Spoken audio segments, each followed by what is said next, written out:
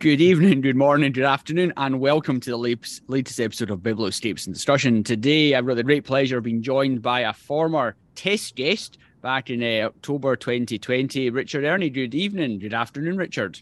Hello, how are you? I'm very well, thanks. And yourself? Yeah, I'm doing well after a rocky October and November, shall we say? Indeed, yeah. Well, we last spoke back in episode 3, so you joined me 110 episodes later for another catch-up, and this week we're talking about your latest body of work, The Prismatic Pond. But before we get into that, as always good for you to give a brief introduction to yourself, kind of your photographic background, and I suppose maybe what you've been up to over the last couple of years. Well, first of all, say amazing that it's 110 episodes later, because I think when we discussed this in the first place, we said I said, well, you were unsure whether there would be people who would join up, and I said, oh, photographers like talking about themselves, and I suppose it's been proven, they're all good. So sort of similar to last time, I'm sort of landscapey, sort of macro-y, sort of abstract-y photographer. I started when I was 11, when my dad gave me a camera, and I've dipped in and out of photography until probably 12, 13 years ago, probably really when just before digital came about. I sort of resurrected film cameras and really started concentrating on trying to take what I thought then were good photos. The digital thing really happened, and I swapped quite early, 2002 maybe, and I generally pootled along, and in a way I think joining the Royal Photographic Society and aiming for their various distinctions kind of set me goals and set me a project and set me thinking a bit differently. But my actual, the first one I got, which was the licenseship, was very basic, just sort of things, 10 photographs, 10 general photographs. It took me a long time to then think about doing the associateship, and that was still relatively straightforward. It was flowers, and it was sort of using differential focus, so it wasn't where I am now, but in a way, I suppose, sort of reaching about nearly 50, I think, was a moment where things began to change, and I started to get more into, well, maybe a bit earlier than that, got more into abstraction and the thing that I still see loads of photographs of, maybe it's somewhere in the Lake District, and there's a rock in the foreground, there's water, there's a mountain, the sky, there's trees, blah blah blah, and I just thought, and I took them as well when I was up there, but I thought, it's not really me. It's not really, in a way, I think a photographer has to be what the photographer is interested in, what they're sort of, what they respond to most. And I take these things and then think, there are a million of these. I can't possibly publish them because they all look fairly samey. Yeah. And it also felt like, in a way, you're there, and you're lucky because you get the conditions. They look amazing, but it's like, well, is it as creative as it could be?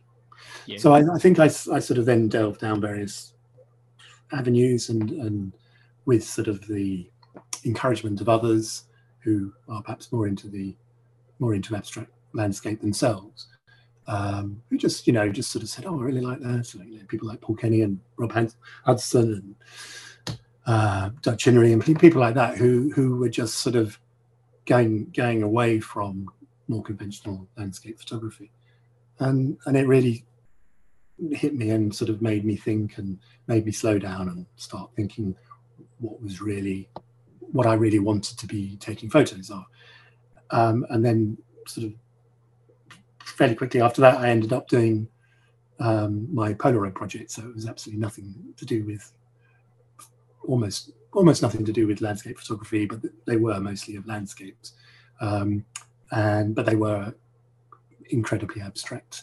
And I was obviously lucky enough to have Warp Topographies, the book. Warp Topographies 2 followed as my lockdown project. But then in the background there, I tend to have a project going on, even if I sometimes don't always realize I do. And the prismatic pond was one that had been perhaps going on since about 2018, and literally it's my favoured place for taking photographs, which is probably a kilometre away from where I live, a place called Forty Hall. It's a grotty little pond that I think is called Crater Pond. It's Crater Pond because I believe it was a bomb dropped on it in the Second World War. Oh, right. Okay. And I only found that out through like a YouTube video, and some ranger, kind of guy, environmental guy was wandering around, and he said, "Oh, that's what that is." I thought, "Oh, that's good. At least it's got a name." It's not just a sort of nothing. It is a nothing pond, but it's not a nothing pond.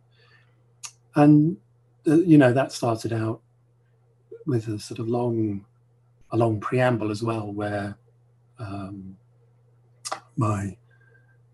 I used to go past it all the time and think, oh, there must be something there, because it was like this messy edgeland. It had logs in it. It was sort of unkempt and all the rest. And I just thought, it was one of those things where you just keep visiting and you're walking past and you just think, there's something there, but nothing, nothing connected. And sometimes it needs that. And it even had sort of like trees growing out of the water, and I used to think, oh, it's a bit like sort of like Florida swamp. The North London equivalent. The very small, and you couldn't get one of those boats on it, and there were no crocodiles. Well, I don't think there were any crocodiles anyway. I did find a duck egg in there once, but just floating. Not quite the same. No, I don't think they're not killer ducks anyway. And then there's a local gardening. It's like a garden centre, but it's a garden school as well, horticultural school, called Capel Manor, and they must have got loads of students to come down, and they just completely cleared the pond, right, of all the stuff, and it was suddenly this like pristine. Well, it was still grotty, but it was like pristine. It was clear water, and it was like, oh, everything that was interesting has gone. Changed, yeah. I mean, it was just it's quite enclosed as a space. You often hear, there's often, there's birds around, and there's crows, and it's quite an eerie place at times. It's, not many people go by, and when they do, they always look at me askance and say, "What on earth are you doing there? What are you photographing?" And then they never really understand. And then all the water disappeared sometime. It must have dried out. I don't know if they'd done what they were meant to do with the base of it, but it all went. And so I was walking along on the base of it, managed to get completely stuck one day, up to my thighs in mud, because it was so sticky. And thinking, right, save the camera, but how am I going to get out of here? I did manage to, but I had to sort of make myself horizontal, which was probably very amusing if anybody had been watching. And then at some point the water came back, and it started to get sort of a bit more character back. And then, one day in the autumn of 2018, I was there.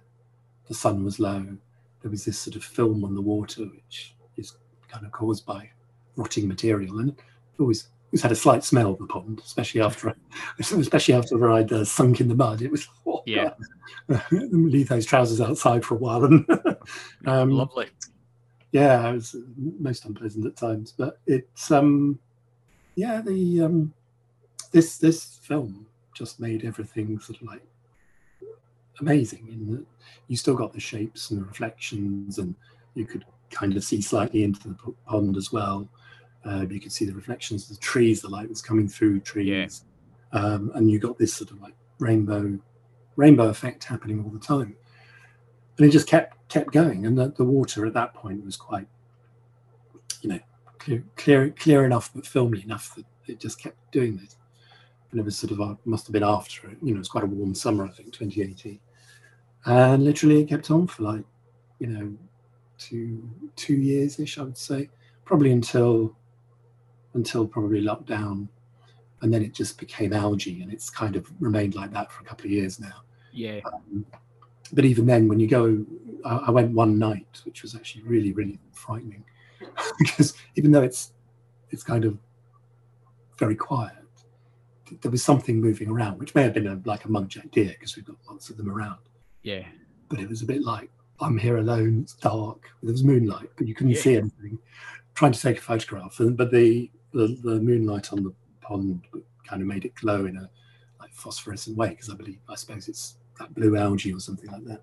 Yeah. So it's not the best thing. So that, I think that's in the book as well. That particular scene, but it was really scary. And a fox crept up on me at one point and must have been behind me and barked. And, it was such a noise. I jumped completely. I was like, oh god. So it was a strange experience. But mostly it was in the daytime. Mostly it was it was these patterns and textures. So I think there are ones that are like they're kind of green and blue, and they were the algae patterns. And I had somebody who came in who was into the science of marble or something like that. Oh, right. How marble is made, and he said actually the patterns in that water are adjacent to how they would learn about the patterns you get in marble because of the way the rocks go. So it's quite interesting that there's all this sort of natural, nature is linked in that sense. So yeah, the prismatic pond sort of built and built and built, and as you can do, and certainly I do, kind of got obsessed with going regularly, mornings, evenings, weekends, any time off, etc., etc. So I suppose that's it. Once it's clicked and you've seen what there is to see, then it kind of opens the doors and opens your eyes, and all of a sudden you're walking past, not thinking, I'm sure there must be something here. You're walking past, wondering and intrigued, knowing that there's something there, and how will the light be working. So I suppose what was your initial disappointment of the students going and clearing it out? Actually, you probably got the students to be thankful for. Otherwise, it would probably have never revealed what is now within the book. Yeah, and it's funny. It's just that, all those little things coming together. Had I been an hour earlier, maybe I wouldn't have seen that, and it wouldn't have happened. It's like you'd still be walking past thinking what goes on in the pond. Yeah, and I think it's also that thing of, and I think I may have said it last time as well. You're visiting when you visit the same place all the time. You could get bored, but actually, what you do is you start noticing the tinier changes that you would have never noticed if you went by. You see, there's something there. That's changed, or birds are nesting in that tree now, and look, you can see them flying across every so often. And, it's just, and I just love being in these sort of slightly odd spaces, I think, and just soaking it up. I mean, recently, I was in hospital recently, and when I came out, and just my first solo visit to roughly the same place, and it was just like, I'm in nature again. I can breathe, and I feel so much better for being there. So the pond just grew as a piece of work. I mean, I hate to think how many thousands of pictures I've got of it in various ways. But what was I think technically, photographically, I was using a macro lens to begin with. Okay. But the thing is, because of the angle I was at, focus was interesting because it's one of those things. Normally, I wouldn't worry so much about focus, but I think with this, it was very easy. You've got a very narrow plane of focus if you use a macro, and detail that perhaps was at the back of the image was out of focus, and therefore the image didn't quite work. Now you can use focus stacking, obviously, which is something I did try, but often with the pond, it was there was just gentle movement, which meant that by the time you got to the end of the focus stack, everything had moved. Yeah. So it becomes more like a sort of an unintentional camera movement. Yes, yeah.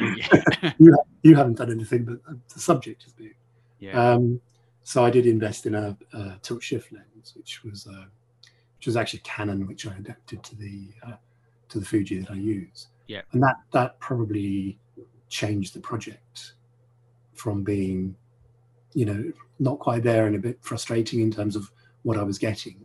There was something there, but it wasn't quite the end result. Yeah. Yeah. And then the tilt shift meant I could sort of get the plane of focus right. And, whilst I wasn't normally a fan of perfect sharpness, it just allowed me to take a photograph that didn't either have movement or Yeah, well, As in, absolutely. As you say, it's like you look at the angle which you're photographing and the patterns actually to get it sharp across. Yeah, I think as you say, it gives you the end result that you were envisaging.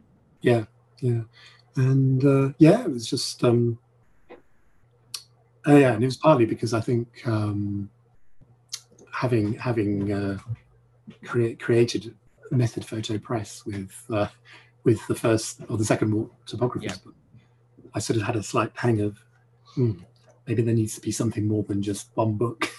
Yeah, that's it. Yeah, the follow up. Yeah. But no, it's a lovely body of work, and I enjoyed seeing it so much as you were photographing it.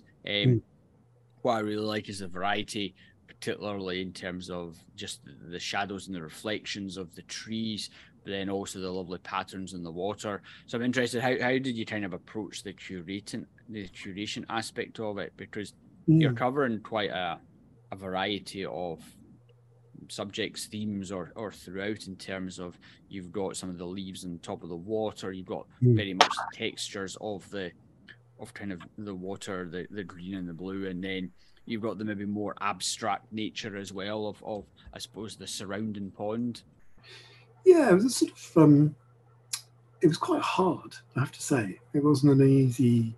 Whereas I think with Warp Topography it almost was like 2 passes to get it to where it was. Yeah.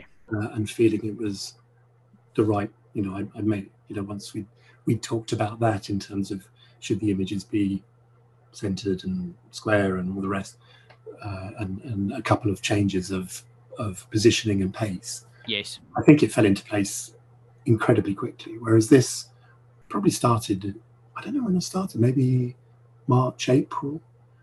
And I think we met in Photo London, and I can't remember when that was. I showed you was it May time, something, I think it was. So I've probably been going at it for like 2 or 3 weeks. Yeah. And I did something which I'd not done for many years, because years and years ago I used to work in publishing and sometimes had to do like insides of books. I actually made a dummy. Yeah. But it's like a tiny dummy, which I actually saw earlier and I've got to put away, just to see how it felt as in terms of pace and what images worked and where they worked. And I knew it wasn't quite right. There was something extra it felt it needed. And I wanted to sort of achieve a few goals. Like I wanted to up my game, because Warp Topographies 2 was printed in the end really well. That was done by You Love Print. It was, it came out just as exactly as I wanted it. But somehow I felt, if I'm doing this, I want to make it better. I want to improve. And I knew I wanted it perfect bound this time rather than staple bound. There was always that thing of, with Warp Topographies 2, it sort of bows out a bit because it's staple bound. Yeah. It's probably at the edge of needing to be perfect bound, but such as Warp Topographies, that is. But I knew that this one would have more images in and therefore should be perfect bound. Still only like a 3 or 4 millimeter spine, but it's it just all adds up. Yeah, it gives a different feel to the whole book. Probably makes it from almost like a zine into a book. But, I would agree. Yeah. Some big discussion, zine and book. Yes. Where does the zine become a book? Yeah. I don't know. Somebody I noticed. They said they got it and they loved it. You should get. They said you should get Richard's zine. I thought, is it a zine? Is it a book? Yeah. Anyway, I know we've talked about this many times, but so it was a sort of real. I kept sort of stepping away and coming back, changing things around, not quite sure. And then I can't remember where it was. Maybe I think one of the images, which is the moth image in the book, and I'd got this phrase that was going through my head, which you'll probably find, and I can't remember now because you're flicking through the book. That it was the day all the moths died, and it was a strange day in that I literally went to the pond and was photographing around, and then realised that there were all these moths, and they were just in the water. And I thought, where did they come from? I don't know. It must have come from a tree or something. But why were they flying? Why were they not flying? Why were they dead in the pond and things like that? that line, I think, was sort of like I began to think, well, maybe I need to tell a story with the book as well as just, but in an abstract way, not a sort of like, this is a picture of, because there isn't any. So I had this, The Day All the Moths Died, and it was set in normal text. I used a particular font in this called Cochin, and it was just on a one line. And then, in a way, I suppose, over the last few years since I kind of came across her work, I've been quite inspired by Sig Harvey in the way that she presents books and the way she talks about her work. And she's so, charismatic and enthusiastic and inspirational when she's talking. And you've obviously had her on, and which I think was one of my Desert Island desert episodes. Yeah. And she just, she's full of exuberance, I suppose, about her work. And that's brilliant, because I'm sometimes a bit sort of reticent. So I thought, well, let's see what I could do to marry some text up with the images. So I think when I showed you, there was still, you were unsure because it was like one or two pieces had it, but you didn't know if there was a sort of an obvious pattern. So I started to think, well, what else can I do? And there were certain images that sort of didn't fit on one page, needed to be a bit bigger. So there was space on the left-hand side for some text and for some words. And I started to perhaps get a bit, highfalutin and start making these even more highfalutin. I call them tone poems, but they're not poems. They're just a set of words that kind of, to me, just sum up the feeling, perhaps when I'm standing there, but even if not, the feeling that the picture gave me. And then I made them bigger, and then I made them sort of more asymmetric in terms of how I laid them out, and then I put the images behind the text as well. So it built and built and built, and I made a second dummy, and I probably printed out 4 versions of it, which again was not something I'd done for like 30 years or something silly like that. And it slowly sort of began to come together in terms of how this was working. Although I still managed, I think, even when it had gone to press, to have a duplicate image, which I hadn't spotted, and I also realised that one of them was a completely different size. One of these word things was a completely different size from anything else, and so it's like, even though you look at it, or in fact maybe because you look at it, you can't spot it. So, which is why I also rely on people like yourself to have a quick look, and or Jeanette as well, my wife, she'll look through things and say, oh yeah, what about this, what about that, because she's got a really good eye for that, because she's a designer as well, used to work in publishing. So I think you can have all the experience you like, but sometimes you just need that little neutral eye that says, you need to perhaps think about this again, or absolutely agree, because we all spend so much time looking at our own work, and we all have, as I say, pretty much most weeks, everyone's got an emotional connection to their own body's work, whereas you don't have an emotional connection to anyone else's work. So therefore, actually, when you look at it, you're looking at it with a fresh pair of eyes. And like you, it's like when you look through your own work over and over and over again, you see what you want to see. You don't necessarily see what you should be seeing, and therefore, I think printing things out to actually have a flick through it in person, even if it's really small scale, it still gives you such a good idea of how it's going to look and how the flow feels when you turn the pages, as opposed to pressing flick from left to right on a screen. It's not the same. That's definitely the thing. I because I almost got away with it scot-free on the previous book, but this one, because it needed more, you'd be looking at a PDF, or you'd be looking at the file, and you'd realize, that's not the same as, what's it actually feel like to use as a book. And that was the reason for printing it out, and also to spot any mistakes. Not that I did, such is life, and nobody else did as well. That's the funny thing. Nobody noticed there was a duplicate image until I suddenly thought, oh my god, there's one there. There's one there. But that's it. But I really like it, but it's a different challenge for curating and sequencing than compared to warp topographies, where you had a standard image size and your subject matter is, I would say, more consistent in terms of the flow, and then you're maybe more looking at just where there's maybe different patterns and different tones, whereas in the pond you've got a far greater variety of things that you're trying to put into a flow and make sure it does sequence naturally and it doesn't jar with the eye, which has been very well achieved, because it's certainly not an easy thing to do. No, because I think you're right with warp topographies. You know, essentially they were pairs, pairs on a spread, and so long as they match, it kind of worked. Yeah. Whatever the sequence. It's not like I don't know, the book Catch 22, where somebody said you could remove 100 pages and you wouldn't notice difference, because you obviously would. But it's that thing of you're looking at a spread and they work together or they flow. Whereas this is I suppose there's an underlying narrative. The ones at the beginning of the book are the earlier ones, and the ones at the end of the book are perhaps more revealing of what the pond looks like. But then there's abstracts within that as well, you know. And it's sort of, so much of it, I would say is by feel as well. Does it feel like that's the right? Yeah, absolutely. Right thing? Which is why, you know, getting the words right, you know, what I call the tone poems right, was to, you know, it was really, you know, I'm not necessarily a writer in that sense, but these words were sort of, they come to me in the middle of the night sometimes, and I'd be thinking how it is and quickly write them down, because that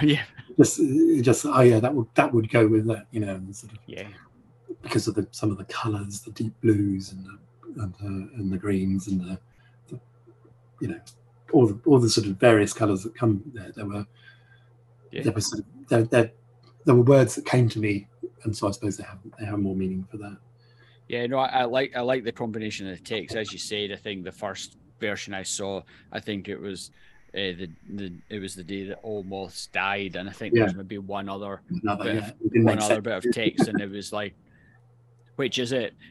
Whereas now, actually, in the final draft, in the final printed form with all the text, it works really nicely. And I also like the fact that you kind of provide the afterword as opposed to being the foreword. You allow people to go through the book, making their own judgment, having their own view and opinion, and then, well, actually, this is kind of the story behind the pond, in terms of revealing it at the end of it, which I think is a nice way to do, as opposed to hearing about that first and then looking through the work. That was straight from you, because I think Jeanette still says, I don't know why you didn't have it at the beginning. And you said, actually, it would work really well at the end. And I think on balance, I think you're right. It sort of, let's reveal the world and then tell you what it's about. Yeah, I think it's always one of these things. I think some people have them at the end, some people have them at the beginning, and I think it works on a project by project basis. Whereas I think on this, for me, I like it being at the end, as opposed to you can form your own imagination and your own views through it. Whereas I think something that's maybe quite more obvious in terms of what the work is, I think maybe the explanation is better at the start. But it's sort of it's one of those, I suppose, sort of endless debate. It's just another thing to obsess about when you're actually doing it. It's like, what am I trying to make here?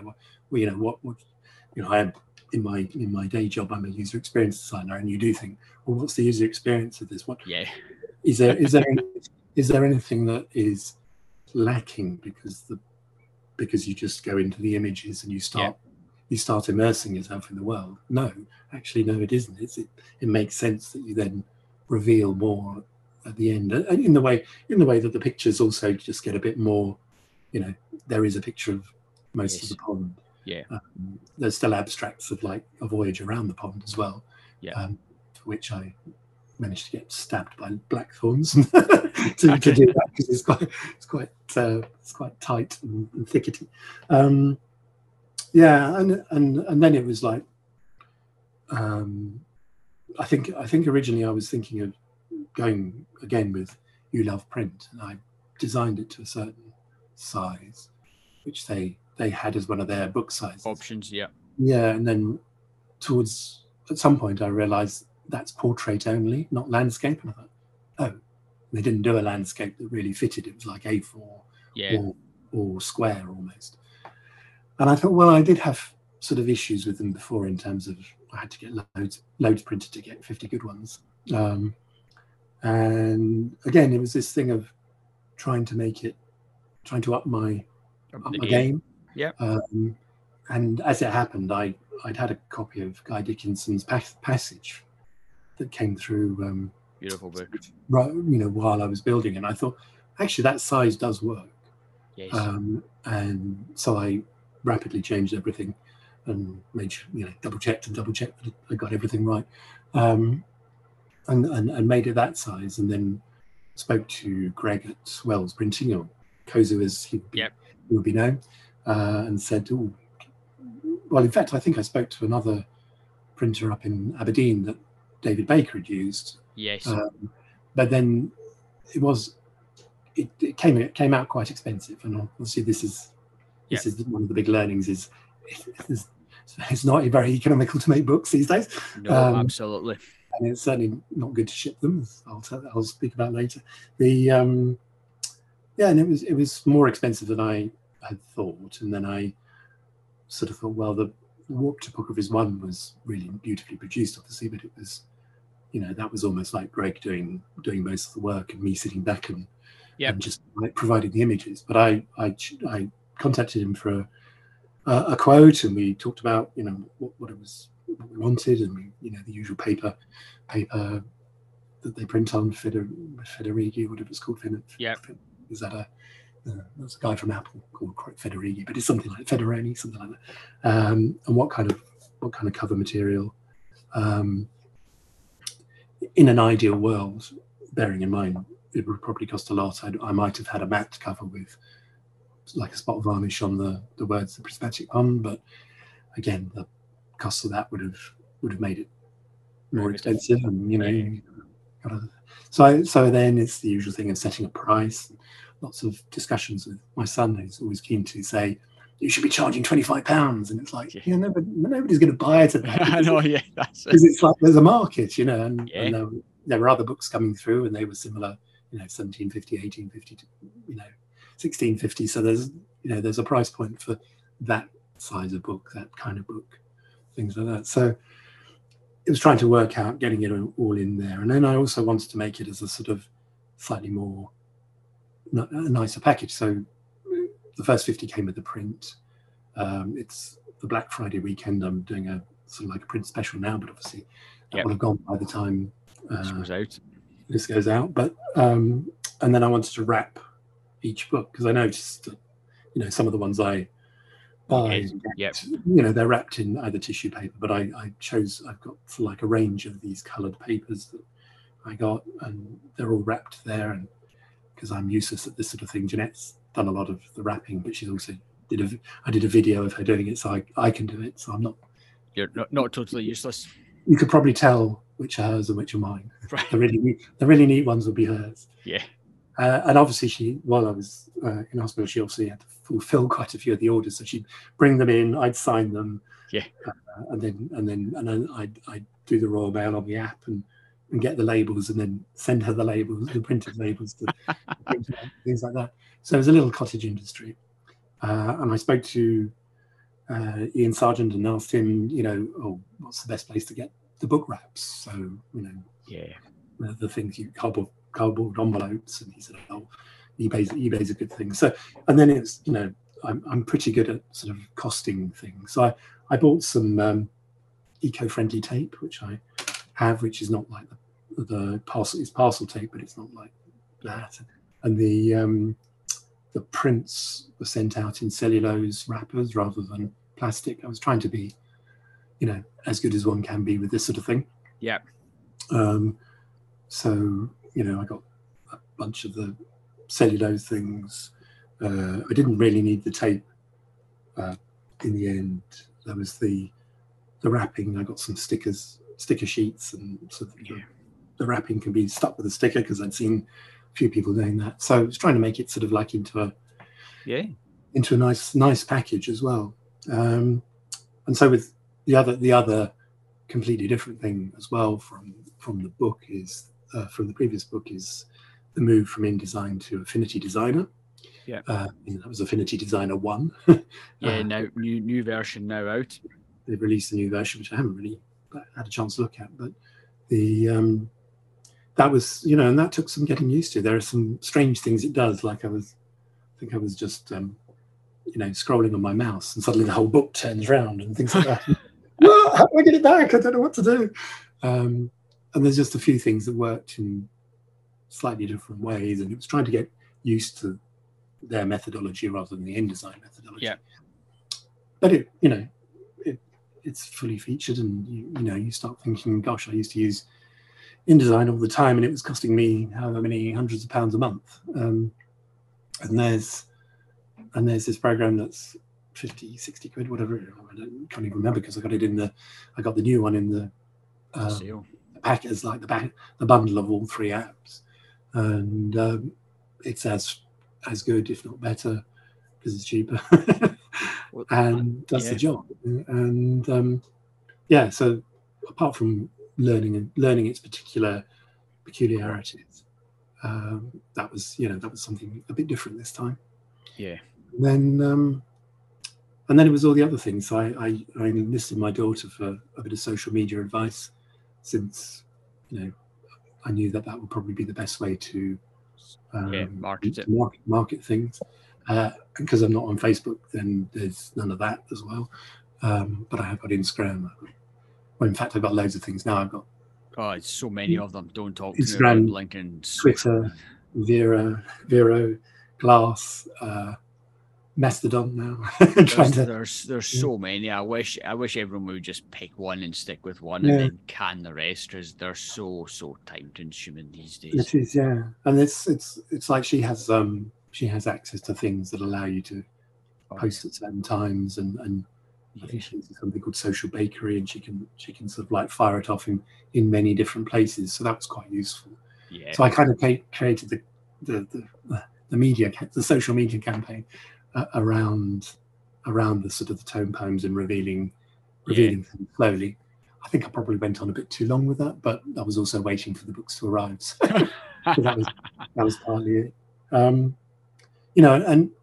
Whereas some people who are on the Biblioscapes Slack group that we're all on, they sort of say, I don't want to make a profit. And, I wanted to make a bit of money. Yeah. Not, you're never going to make your fortune doing photo books. So that, it had to obviously pay for itself and pay for a little bit extra. At some point I'll pay my daughter for her work. I mean, she did get a free copy of the book, so what more can you ask for? That's it. Yeah. And also, I mentioned her twice this time because I realised I didn't mention her in the last book because she was away at university, and it was like out of sight, out of mind. And she may have mentioned that a couple of times. So I thought this time we'll mention it twice. We'll balance it off, yeah. Yeah, and when the books came, I was really happy with them. Really lovely print quality. But as you say, it's all the small details. There are so many people publishing books that it is all the packaging and everything like that, and the wee small touches. Obviously, I use very, very bright red envelopes because it matches the color of my logo as close as possible. Yeah, which have the sticky stuff on. Well, that's good, because then at least that way I know they're not going to open when they're getting posted out anywhere. Yeah, I really struggled actually. It's something that came the other day from you, and it was like, I can't actually get it off.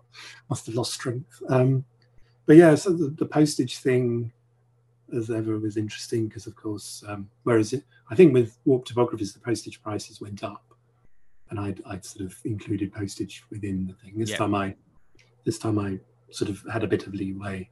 Yeah. With the postage in case it goes up, because it's bound to at some point. And I think most of the people I've sent them out to include, which includes Italy, Germany, America and Canada, and a couple of other places as well. I think everyone's received them apart from one person who was in Berlin, and the book came back to me because they said, oh, it had been I hadn't quite done the customs form on the back correctly, and I think what it was is I just hadn't signed it. Right. So I've sent it again. So that was a loss-making book, but that particular copy, because that was like, I don't know, £5.30 to send or something silly like that. So £10.60 to send it. Still just about make a profit, maybe 20p. But yeah, it's not really for profit, but it feels like it should make a bit of money just to I think with all these things, I think it's even if it's just making a bit of money to then be able to put into the next publication or put into the next project or something like that. As you say, not many of us are doing it to make huge amounts of money, but something to make a nice bit, a small profit, and then to be able to be investing in upping the game or just or improving the quality or doing something different for the next publication. That's and entirely that, it's sort of it doesn't really go anywhere other than stay in its little bit of its account on my app to use for something else. Be used for something else if I ever have another project that I can do this with. And it's so far I think everyone who's received it has liked it and really more than liked it. But it's also, I've released it at probably a really bad time, which is during the cost of living crisis. So I think it has been a harder sell. I mean, was it Warped Topographies, which was probably a more popular project anyway, sold out within like 4 days. And I thought, well, I could have printed more, and luckily had the seconds that I could add. So there was like a 75. This was a 100 print run, and there's enough left. Can't remember exactly, but there's probably about 30 something left. But it's been a much harder. It was fairly, if you like, fairly quick to about 30, but then it's been much slower. And maybe it's a more niche project, but hopefully the actual package is better than Warped Topography. But it's also, it's difficult. Again, it's that real quandary about pricing. Had a price at 25, chances are nobody would have bought it, but 17.50 was about the right balance. It's always a challenge, and I think I think people could always go one of two ways. You maybe put it up a higher price point, you maybe sell less, but you probably still come away with the same amount of money. Or it's a challenge in terms of where is the correct price point. And I think some things, as you say, it's maybe it's the slow drip over the period of time that you'll just get. You just get, I suppose, the sales on. At least you're not left with too many. And I think if you'd done a big run of hardback books, then you'd have maybe a few more boxes having to take up space. So I think that's always the quandary as well. But it's always very interesting, particularly when people are doing maybe their second or third books, how their approach changes or how they find things for the next one and so on and so forth. So I mean, if you've got the mighty machine of like another place press behind you, I noticed with like Guy's book was a 300 print run. Yeah, I think it sold out pretty quickly. And I was thinking, wow, I love the book. I mean, it's an amazing book, but it's really shows that. Absolutely. Maybe even coming from a name, a named publisher must sort of add to the. Absolutely, I think because there'll be people who will follow that publisher who do not necessarily know the photographer, and when they see something come out by that publisher, they will be attracted because of that reason. And I think that's definitely the case.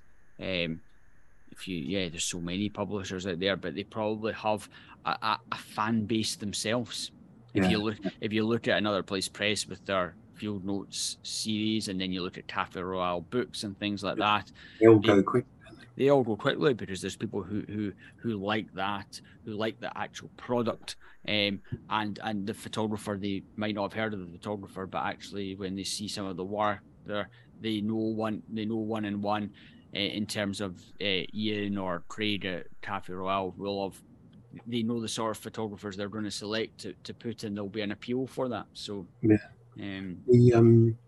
I also had the slight heebie-jeebies when I think I was fairly close to setting everything in motion, and then Another Place Press had Amanda Harmon's Sun Lights the Water, I think it is. All right, yeah. And I was thinking, oh my God, that sounds too close to mine. So yeah, sort of had to get, I got a copy of the book to see if it was that close. Fortunately not. But it was like two books on rubbish pondy water at the same time might be a stretch. So I didn't know that, had any bearing. But again, I mean, that's, it's just, Ian does an amazing job, and they're very separate. And as I said, the guy's book Passage was really nice. was an inspiration as well, because it landed on my desk at the right time to think, oh yeah, that's a brilliant format for what I'm trying to do. I knew I was down a blind alley with You Love Prince. So all turned out well. Excellent. Well, obviously, I'm always very interested to know what other books. I know we discussed some of your books the last time, nearly 2 years ago. So I'm interested to hear your latest selections from your bookshelf. So I won't say Seaworks, because I think although I will say Seaworks. I'm going to get one more actually. That's fine. I can find it. Since I've been talking about it so much, we may as well talk about Passage. Not only inspiration in terms of the format and the size of more pages, but just the imagery. It's such a beautiful minimalist book of Iceland and ice, and the contrast you get in Iceland of the sort of the blackness of the volcanic rock and the sand, and the brightness of obviously the white of all the snow, and Guy's particular sort of minimalist architectural, because I know he works for John Pawson, who's a minimalist architecture firm. It suits this material down to the ground, and there's like one or two images that have the very tiniest bit of color in, and it works so beautifully. There are the sort of the very high key images, and there are some low key images as well, but there's one in particular here that I'm looking at, which I'll show you, but nobody else will be able to see. Oh yeah, lovely. Which is the sort of very high key, but there's a little bit of blue pool, because you get these, I know in Iceland you get these intense blue pools, and it's just a beautiful book, and it came at exactly the right time, as I said. It's a lovely, as you say, it's a lovely format, size, structure of book as well. Really nicely done.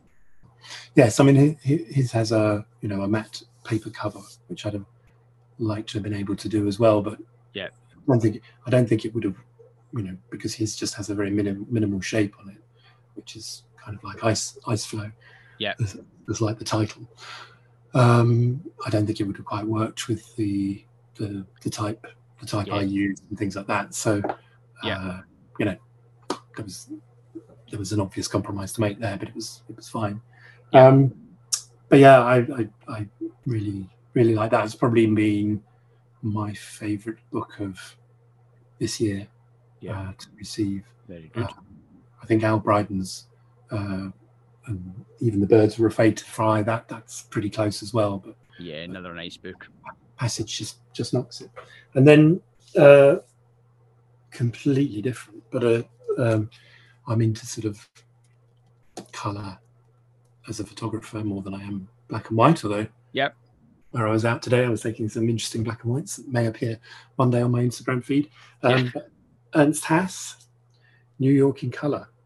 And I haven't actually particularly read this, but I've been excited to read it since I've seen his imagery. So he was shooting in New York in 52, 62, one of the sort of pioneers of color street photography, but also very abstract. So he was using sort of those amazing film stocks that they had in the 60s, but not dissimilar, I suppose, in some ways to Saul Leiter's. Saul Leiter things where it's street photography. He's using reflections, he's using windows and the shape, the sort of the see-through and non-see-through bits of imagery as well. There's a lot of, whilst some of it's very street orientated, there's a lot of just abstract street photography in there as well. And I've often said, whilst I never particularly practice these things, I do like to sort of read books about them and look at what's done. And I think you learn as well in terms of how to handle color and how to it's that thing of, you don't always see the surface of something, you see what's on the surface and what's behind. Yeah. And even the prismatic pond is very much like that. A lot of it is what's on the surface, but what's underneath, and what's you're looking up in the sky, even though you're looking down, because you see all the reflections and things like that. So there's layers and layers of information and stuff to process in your mind. And I think that is something that works really well in a lot of street photography. There's a couple of people I follow on Instagram, street photographers, again, not my genre necessarily, but they're very into that sort of aesthetic where you have to do a double take and really look at the image to see what's going on. Cool. A lot of the time. And another one which caused a lot of interest on the Biblioscapes book. The Slack group. Yep. Which is Voices of the Eyes, which is probably one of the heavier books I've. Oh yes, yeah. So this is a compendium book by somebody called René Algesheimer, who has managed to get quite a lot of great people: Valda Bailey, Sandra Batoka, Alistair Ben, Theo, who was on yours recently, Nigel Denson. So it's a sort of an amalgam, and it's asking them about their process and their way of working, but showing their work as well, asking the sort of like standard questions and things like that. Yep. It's got, it's got Paul Kenny in, it's got Bruce Percy. So it covers a lot of people I know and a lot of people I haven't heard as well. And it's kind of done in a very sort of structured way, in that they ask general questions. They show the work, and then they ask more detailed questions. So there's a lot of text to. It's probably more text than there is photography, but you get a taster of each photography, and it's a beast. I mean, it's like 520 pages. It looks a big, thick book. And again, I've sort of only managed to have a short time with it, but it looks really interesting so far. And just, it's nice to hear, in a way, a bit like the podcast, it's nice to hear people talking about the work. But then you see the images in context, which, obviously with the podcast, you can only do if it's like a video one, but nobody wants to see my face. There's one I'm waiting for, actually, which is Ragnar Axelsson. Oh, yeah. Now, he's done more recently, Voices? No, not Voices of the Eyes. That's the book I'm looking at. Faces of the North, or no, the Arctic Heroes was one, but he's done. Yeah, he's got quite a few books. Arctic Heroes was the one on the dogs, which is really very nice. But he also did one which is Glacier. Yes. Yep. And that seems to be really sold out or very expensive. But it's on his site in Icelandic as Jökull. So I bought the Icelandic version because I thought, well, I can always translate if I need to. Yeah. And it is available. So it's not double the price, which is what the English version is. So. All right. Yeah. With my extensive knowledge of Icelandic, all three words, I'll be fine. Yeah. And luckily there are translation tools. So I'm really looking forward to that. And then my sort of, I suppose, final book is now this was more of an inspiration perhaps for walk topographies, but it is still a book that I flick through a lot and is inspiring, and it's Black Maps by David Maisel, or Maisel probably. So American Landscape and the Apocalyptic Sublime. So another quite large book. Yeah. So he's probably in the mold of Edward Baczynski. Yeah. In that he's an aerial photographer looking at sort of the salt pans and the destruction of the American landscape by heavy cast mining and things like that. So you get these sort of amazing, not only salt it's great stuff. Yeah. So there's a few photographers who do this, as Emmett Gowan. There's another guy who's Norwegian, and I can't remember his name off the top of my head, but I got a video. But there is something amazing about aerial photography, and I do think it kind of gives that different perspective on things we're not as used to, even though drones are becoming more popular. Just seeing the land from above, especially when you see like Iceland again, like Hans Strand has had Iceland from above and things like that, and you just see the amazing patterns and textures, and they look otherworldly. And and that really, I felt there was a connection, even if it was loose, between some of these and some of the warp topographies, whilst the warp topographies were kind of manipulated or by hand or by water or by fire or other liquids and things like that, they almost, I said at the time, they look a bit like sort of aerial photographs from around the world, and or from other worlds even, because some of them look particularly weird. But this book is beautiful, large format.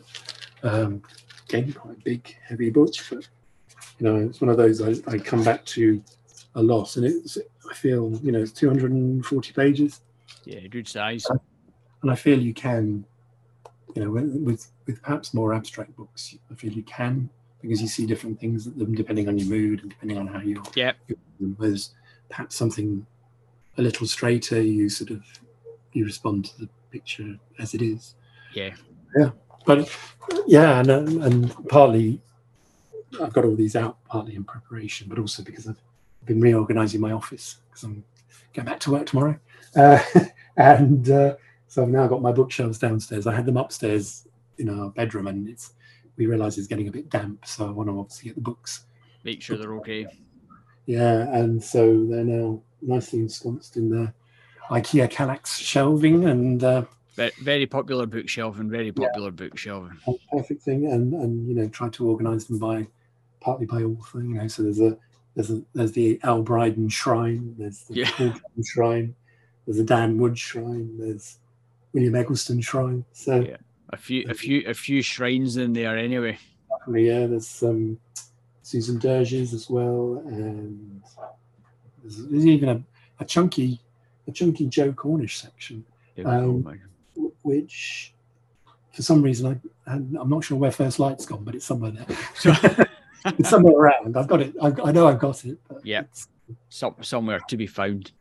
Yeah. Well, another wonderful selection there, Richard. It's always very interesting. There are so many books that come out these days, so it's always interesting to see what everyone else picks up and adds to their own collection. And great. It's like the David Maisel stuff. I think some of his stuff is really quite nice.